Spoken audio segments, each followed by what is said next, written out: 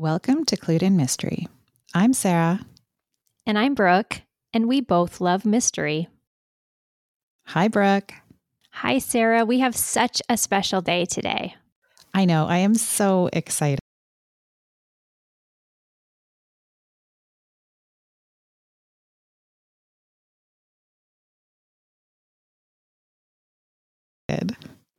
Today, we are interviewing Eve Lazarus. So I will begin by reading Eve's bio and introduce all of you to her. Eve Lazarus is a reporter and author, and she hosts and produces the Cold Case Canada True Crime podcast. About 20 years ago, a series of events led to her first book, At Home with History, and the idea that a house has a social history and comes alive through the people who lived inside its walls.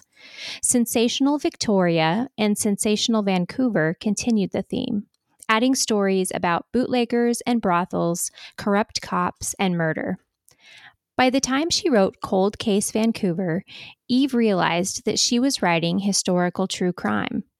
Blood, Sweat, and Fear tells the story of Inspector J.F.C.B. Vance, Vancouver's first forensic investigator, and Murder by Milkshake tells the story of Esther Castanelli's arsenic death in 1965 by her husband Renee, a CKNW radio personality.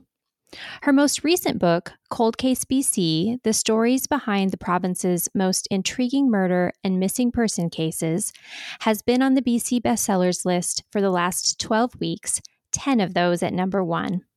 Welcome, Eve. We're so honored to have you join us today. Oh, I'm thrilled to be here. Thanks so much for having me. Yeah, so Eve, I'm very excited to be speaking to you because I'm also in Vancouver and have read many of your books. And so it'll be so great to have this conversation about true crime with you. So Brooke and I have talked a little bit about true crime on a previous episode. And one of the things that I wanted to hear from you was about how with fiction, an author has the freedom to invent, but with true crime, there's really no room for that invention. How do you tell a story when you don't have access to the people and you need to focus on the facts? Good question.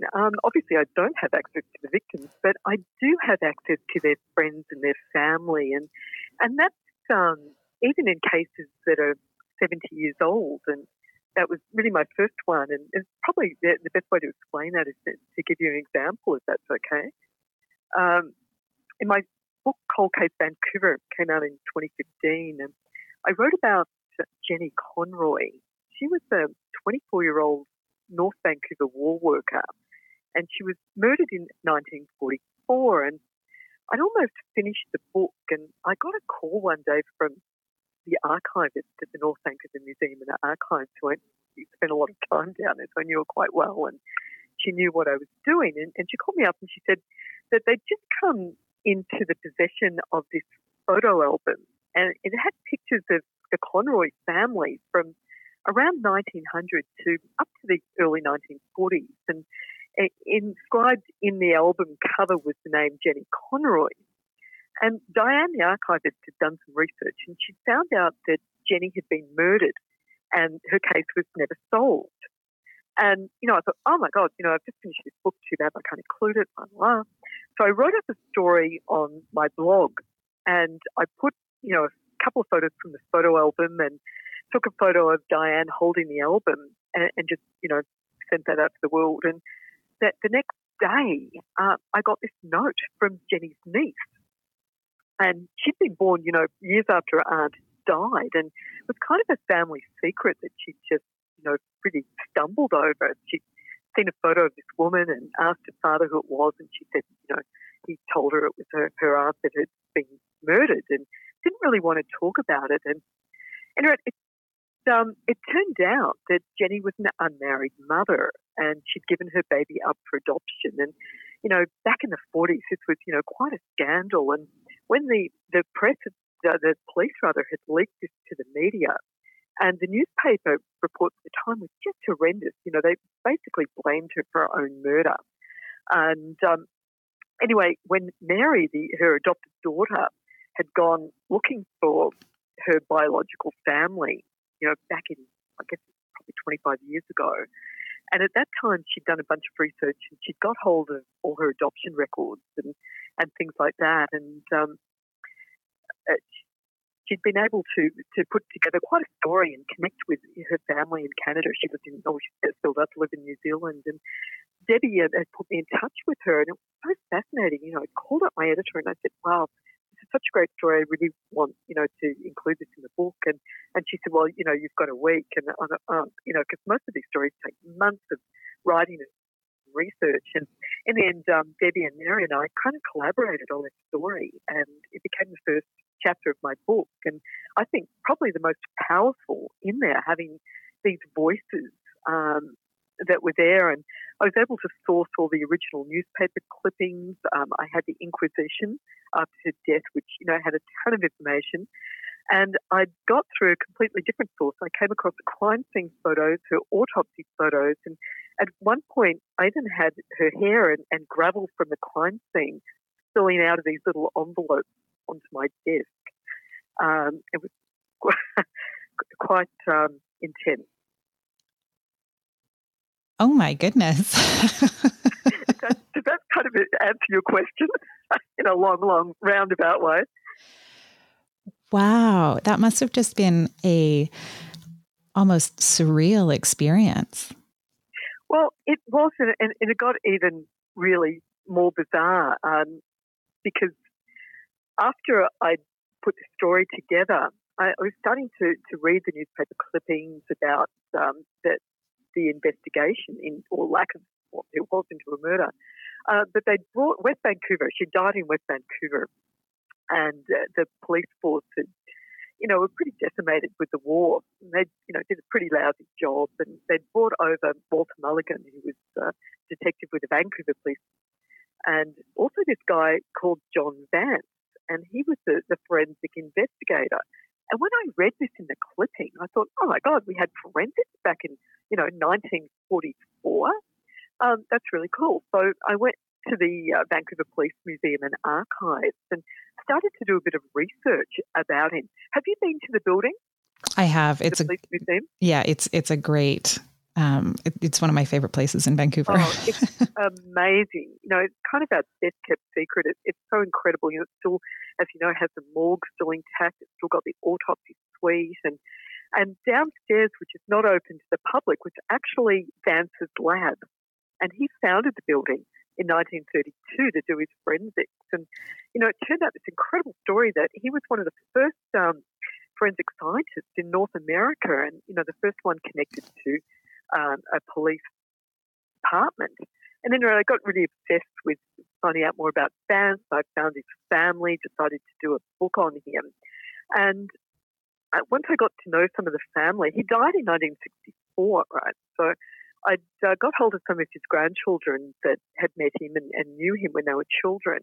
And one of them told me about these boxes that she'd helped him pack up back in, early 1960s. And she said, oh, yeah, there were all these crime scene photos and all this, incredible information. And, it's probably got thrown out decades ago. And I emailed everyone I knew from the Vance family. And I said, look, could everyone just check their attics and, their basements and just see if any of this information, still exists.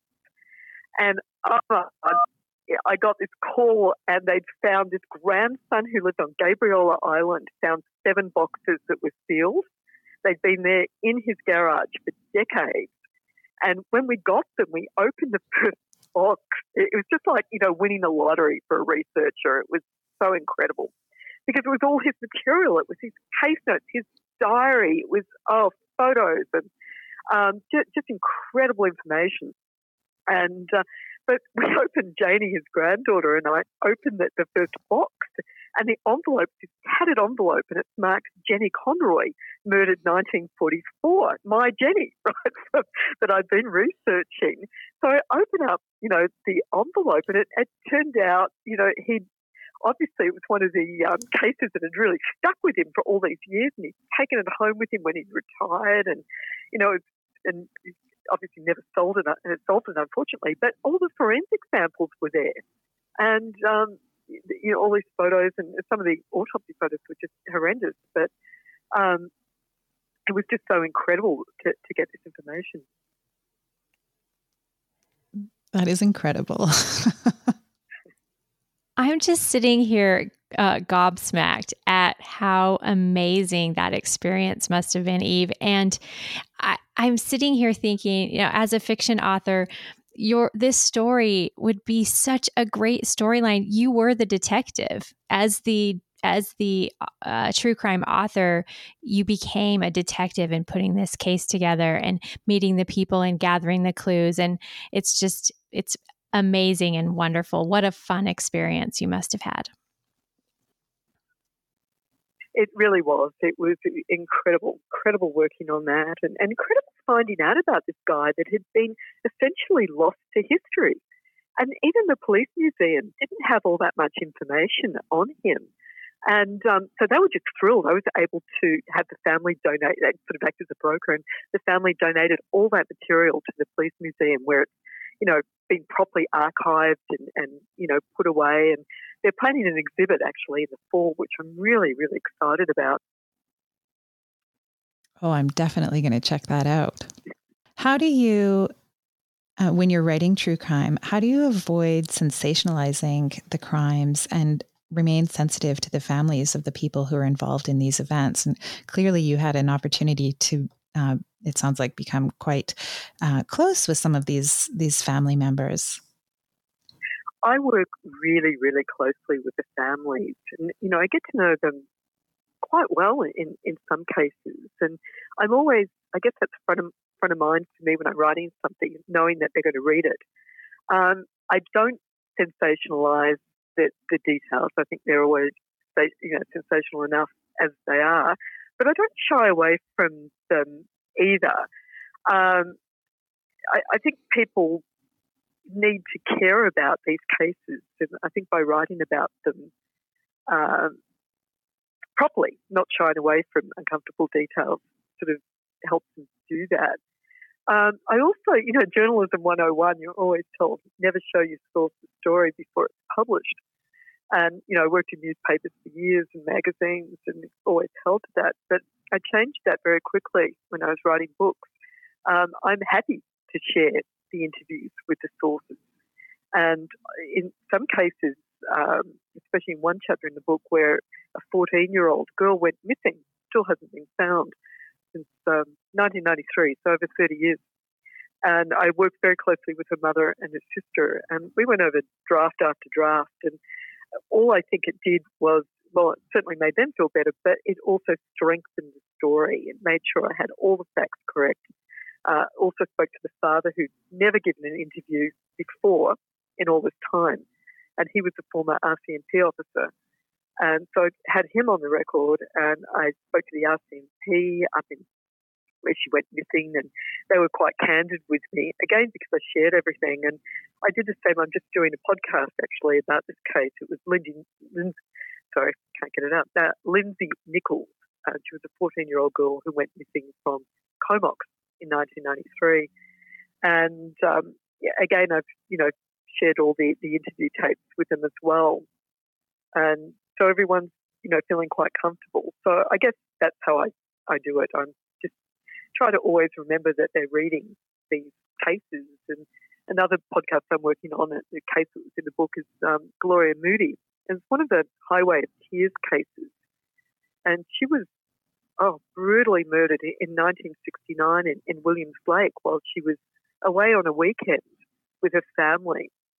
And she had a 4-year-old and a 3-year-old. And her 4-year-old daughter now is obviously grown up with children of her own. And so I worked very closely with her. But this is something that just destroyed the family, as you can imagine. And so, yeah, I'm really, really sensitive to that, and ran, all the interviews by Vanessa, and fortunately, she was quite happy to have them in. Because again, it's important for me it's not my story. I'm telling someone else's story. And it's really important for me to have their voices in there telling their own story. So I do spend a lot of time with that. I imagine the work that you're doing, these stories really stay with you. Oh, yeah. True crime, like many of the subgenres in the mystery space, is currently very popular. And that might mean that the same story is being told by many researchers. If someone has previously covered an event that you're writing about, does that influence you or the way that you do your research or end up telling the story at the end? Typically, I write about people who haven't been covered very much at all. They've just been forgotten. The case happened decades ago, and it's just been forgotten by everybody except, their family and friends. And, the most recent case I covered was Lindsay Nichols in 1993. And, it goes right back to 1944, a 15-year-old girl who was murdered in Victoria. So again, some of them are well known, like the Babes in the Woods, I guess, would be probably the most well-known one. And in fact, I'd written about that in Cold Case Vancouver in 2015. And at the time, I've been obsessed by this case since, the late 80s when I first came to Canada, and went to the police museum and saw the exhibit. I should back up because people may not be obsessed with this case as much as I am. Are you familiar with the Babes in the Woods? They're the bodies that were in Stanley Park? Yeah. There were two little skeletons that were found in Stanley Park in 1953. And it's just, become sort of mythology about, Stanley Park being our kind of crown jewel, having these, two little skeletons buried there that no one missed or reported missing. And the case was just absolutely intriguing over the years, and I nearly didn't write about it in Cold Case Vancouver because I thought, everyone knows about the case. And when I went to look where it had been written about, there was barely anything done about it. And so I spent a huge amount of time researching that, going back to the early newspaper reports, going to the police museum, who, they had quite a bit of information. And at that time, in the late 80s, and I'm not even sure I was aware of this at the time, but they had the actual skulls of the children on display in the case. And when I found out about that later, that really, impacted me that could happen. And they actually went on display at the P&E, these actual children's skulls, which is just stunning to me.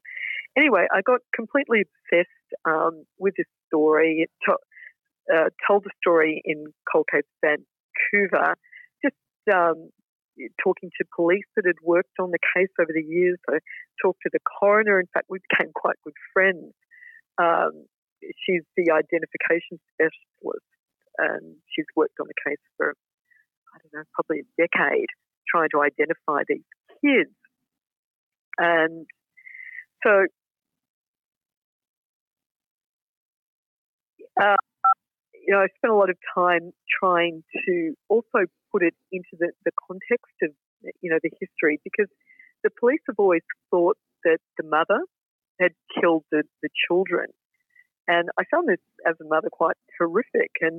But when I went to the police museum and started going through annual reports from 1947, 1948, when they thought the children were killed, I found 3 murder-suicides, 2 where the mother had gassed herself and her children, and another one where the mother had thrown her 2 children over a bridge and then jumped off after them. And times were really tough for women back then, and really, much worse for unmarried mothers. There was no social welfare net, and really poorly paid jobs in retail or domestic service were the only things that, most women could get, and that just didn't allow for women. So, it became I get this, the idea that a desperate single mother killed herself and her children kind of made a little more sense.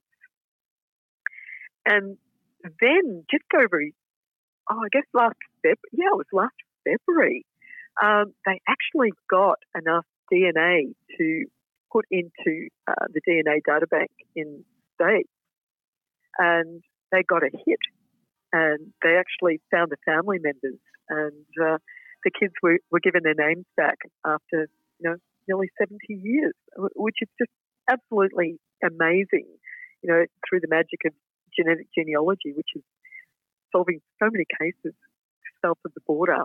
And lucky for me, I found out through a couple of sources that they'd been identified, that couldn't get any more information out of anyone.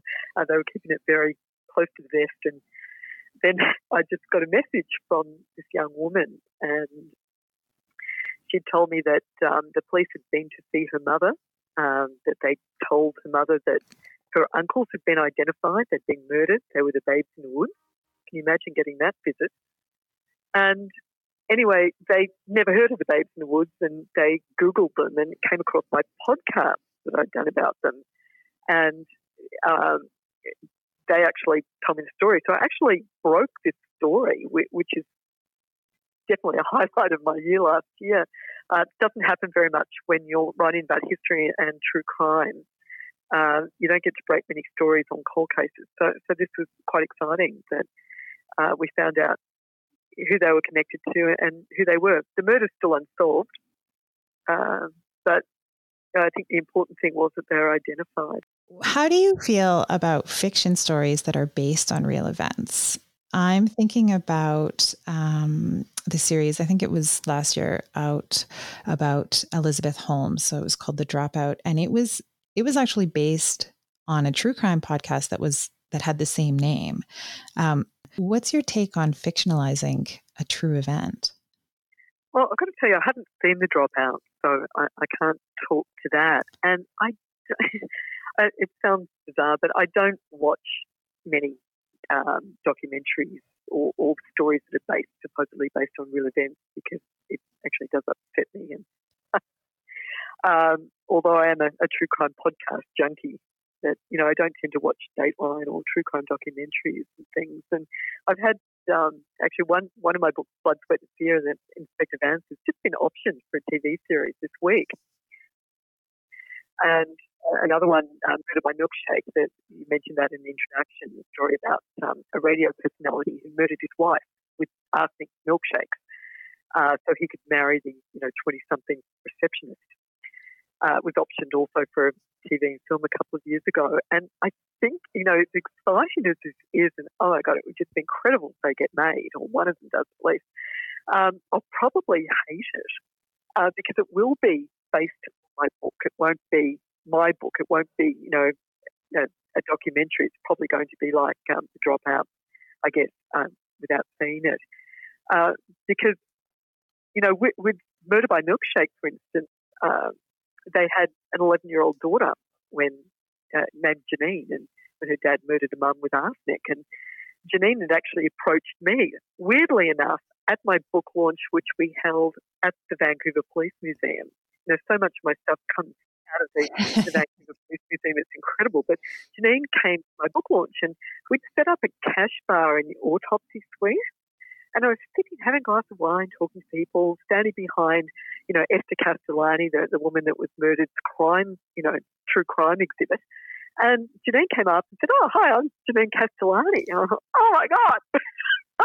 That's incredible, because I'd written a blog about this story. This was before long before the book came out. I wrote this blog. And, lucky for me, I made a mistake. I'd said that Lolly, this was the mistress, the receptionist, had a 6-year-old daughter. And then I got this note and said, "Oh, no, you're wrong. Lolly had a son, my husband, Don. He's actually been looking for Janine for 50 years. Do you know where we could find her?" And I said, "Oh, no. I wish, because I'd love to talk to her. It's an amazing story." And then, this happened about a year later when Janine found me at the book launch. And I remember saying to her, I said, "Oh my God, do you know Don's been looking for you?" And she just broke down. She said, "Oh my God, I've been looking for him for nearly 50 years. And it turned out after her dad murdered her mother, the dad moved him and Janine in with the mistress and her son, if you can believe this. And months went by, he ended up getting convicted for capital murder, and Janine stayed with the mistress and Don. So they grew up for several years as brother and sister. And then he was in jail for murder. And I guess Lolly met a new man, and she dropped off Janine to another relative, like a stray dog. And she never saw Don again. So what was incredibly exciting for me is I actually brought them back together through this book and through writing about them. But it was a very personal story, and we're very close friends now, Janine. She's a wonderful, wonderful woman, and she kind of buried all this for 50 years. And for her, this was very therapeutic, telling the story. But it was very important to me that we tell it from Janine's point of view, and we give her mother Esther back her voice, because much of the story has been told over the decades. And it was told about Rene Castellani, the father, was this very charismatic man. He was a broadcaster at CKNW. He did the stunts. He did these incredible stunts.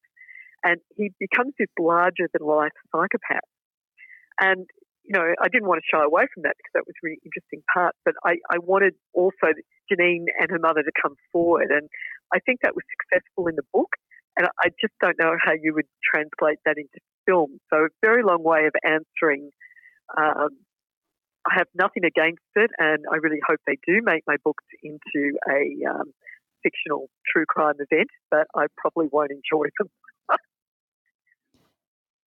Wow. It sounds like you've had some really amazing interactions with people and opportunities to connect people with each other and for you to connect with people because of the work that you've been doing.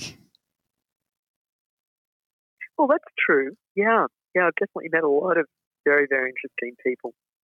Yeah. And got to know a lot of, the deceased.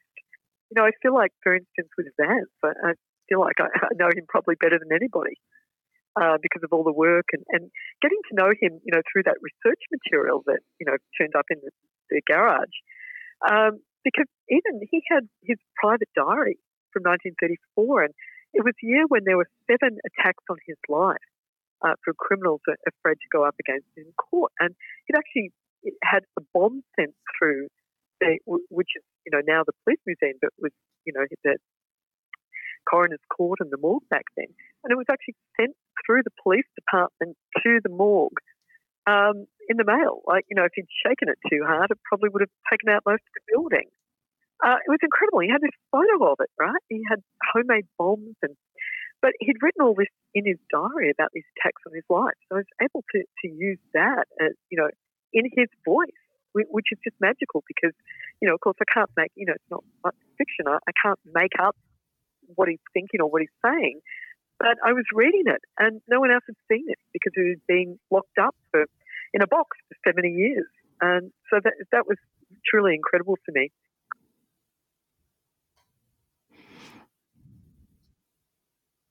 One thing that Sarah and I talked about in our earlier episode was that sometimes as a listener or a consumer of this, you can feel maybe a little guilty because you're being entertained by someone's, real life tragedy. But I love hearing this from you, Eve, to learn how much good comes out of, uncovering these stories and sharing them with the world. A lot of positive things have come from your work. Well, we haven't solved anything. I mean, and that would be the greatest thing if we found a missing person, or if we solved a case through a tip. And because part of what I'm doing, it's intentional, is the cases. The oldest case was 1993, so this was even 2 years before DNA came out on the scene. So, when we're looking at cases in the 40s and 50s and 60s and 70s even, a lot of the evidence wasn't treated very well. It was contaminated, it was lost, it was thrown out. So the DNA that could, solve these cases through genetic genealogy, for example, isn't going to happen because the DNA is just not there. The only way these cases are going to be solved is from a tip. Deathbed confession or something. And the only way that's going to happen is if we keep talking about them. And one of the things I did after Cold Case Vancouver came out in 2015, and, again, I got to know with a lot of the families, and it just didn't feel right to leave it there. Okay, I've told the story, it's in a book, so let's move on to something else. And it just didn't feel right. So I started up a Facebook page, Cold Case Vancouver, which morphed into a group page called Cold Case Canada, which is still going really strongly. It's got, I think, 8,000 members or something at the moment, and the page has about 23,000 followers.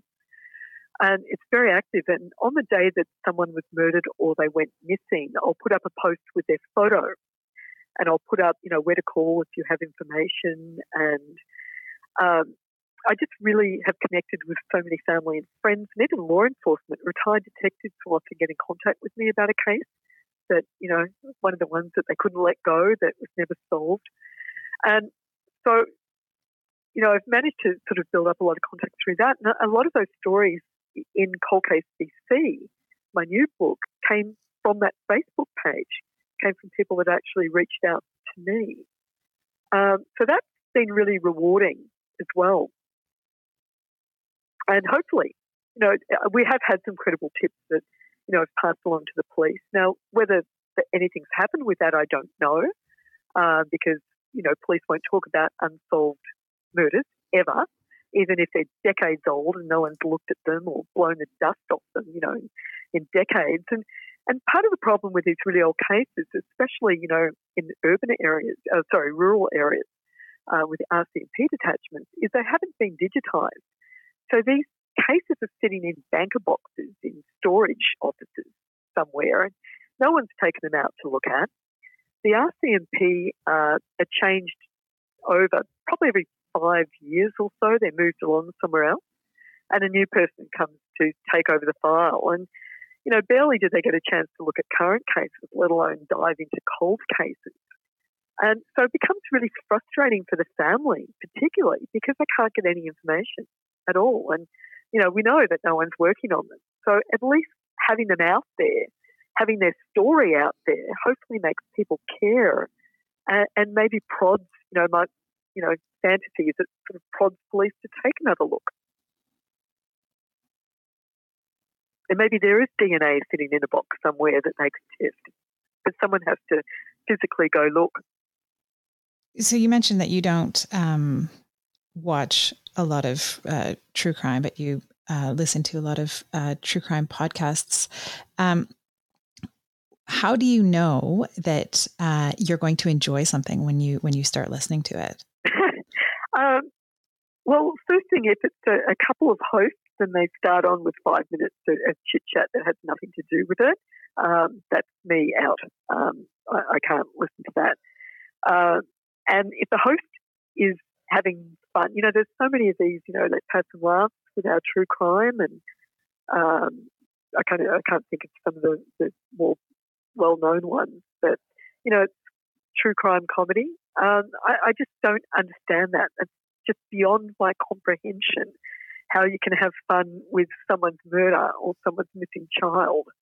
So that's the complete turn-off for me. I'm not going to listen to anything that, anyone that's not taking this seriously. I also want to know that they've done some original research and hopefully done some interviews, or at least connected with the family and friends to let them know what they're doing. And I don't believe most of these true crime podcasts do that. It just doesn't sound like they do at all. It doesn't sound like they connect with law enforcement in many of these cases. And while, unsolved, as I was just babbling on about, the police won't talk to you about unsolved murders, retired detectives will. So if you do a bit of, snooping around as I do, you will turn up retired detectives. And, if you're respectful and serious, they will talk to you. There are also a lot of, information that you can get. Now, it costs money to get inquests from old cases, but you can get phenomenal information that, is just not out there. I'm not interested if someone's just telling me a story that's been ripped off, newspaper database and, talking about wild speculation. I've heard some of my cases and I've stopped listening to other people doing them because it just drives me nuts because I think, I'm screaming at them, no, that didn't happen. That's not true. You can't make this up. If you're just making this stuff up, it's not what happened. And I guess the other thing with me, I'm not interested in the murderers. I have done some cold cases because I do find it interesting to follow the police investigation and just I think it gets a bit relentless when you don't hear any solved cases. It makes it sound like the police never solved anything, which is completely not true. And so I like doing some solved cases just to walk through the police investigation, because they will happily talk to me when they're solved. So I can get a lot of great information that way. And I think that's really interesting. You know, a case after 40 years was solved, say, through a Mr. Big sting, or it was solved through genetic genealogy, or it was solved through a tip. I think that's really fascinating. But I'm not interested in the murder, and even with these solved cases, I really play them down. So I don't listen to podcasts about serial killers and stuff like that. I can't listen to them, and I guess I'm just not interested in them. But I am interested in, you know, well-done true crime podcasts that are really well researched. And in the end, though, I want them wrapped up in a really riveting story, a riveting true story. And I don't think that that's difficult. I think, you know, while I'm writing non-fiction or true crime, and I'm obviously not making anything up, I'm quite a purist in that way, I do try to use all the tools of fiction, you know, to bring colour into a story. You know, I talk about the place or setting. I try to give the story suspense. You know, in Murder by Milkshake, I want you turning the page like you would with a thriller. You know, that's my goal. And I want strong characters in them. But they're real people. But, you know, I do everything I can to develop, you know, their character, as I tried to do with the Castellanis through Janine and their friends and other people that knew them, and, you know, with Vance, with his own materials, and again with people that knew him. Well, and I think as a occasional consumer of true crime, I think that focus on the characters and the setting, and, you know, you tend to provide some context in terms of, you know, what was going on at the time, and yeah, I think I prefer that if that's what I'm going to be consuming. Well, I'll have you completely converted over to true crime soon. And so I think as a final question from me, Eve, who do you look for, if anybody, for inspiration in the genre? I don't. You know, I've read books that I think are brilliant, like, you know, Truman Capote's In Cold Blood. I mean, that was kind of a groundbreaker for this genre. And it was a brilliant book, but it was also told, you know, from the murderer's point of view, which I don't love. And Joseph Wambaugh wrote a brilliant book, The Blooding, which was the first police investigation using DNA.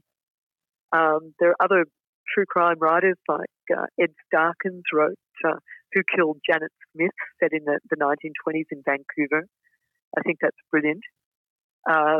Stevie Cameron wrote about the Picton murders in detail, and she focused strongly on the victims and their families that were involved. So, you know, I thought she did a fantastic report. She's a terrific reporter as well, doing that. So I guess, you know, in that sense, I really admire their stuff. I don't think I really get, you know, draw my own inspiration. I think my inspiration comes from actually doing the research and talking to the family and friends and, you know, the law enforcement and all of that. That's what inspires me.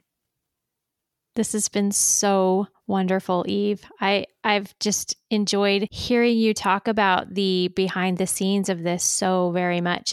I probably listen to more true crime than Sarah, but I don't. I'm certainly not an expert or consider myself, you know, a true crime junkie, so to speak. But I just admire what you do so much. I think this is just fascinating.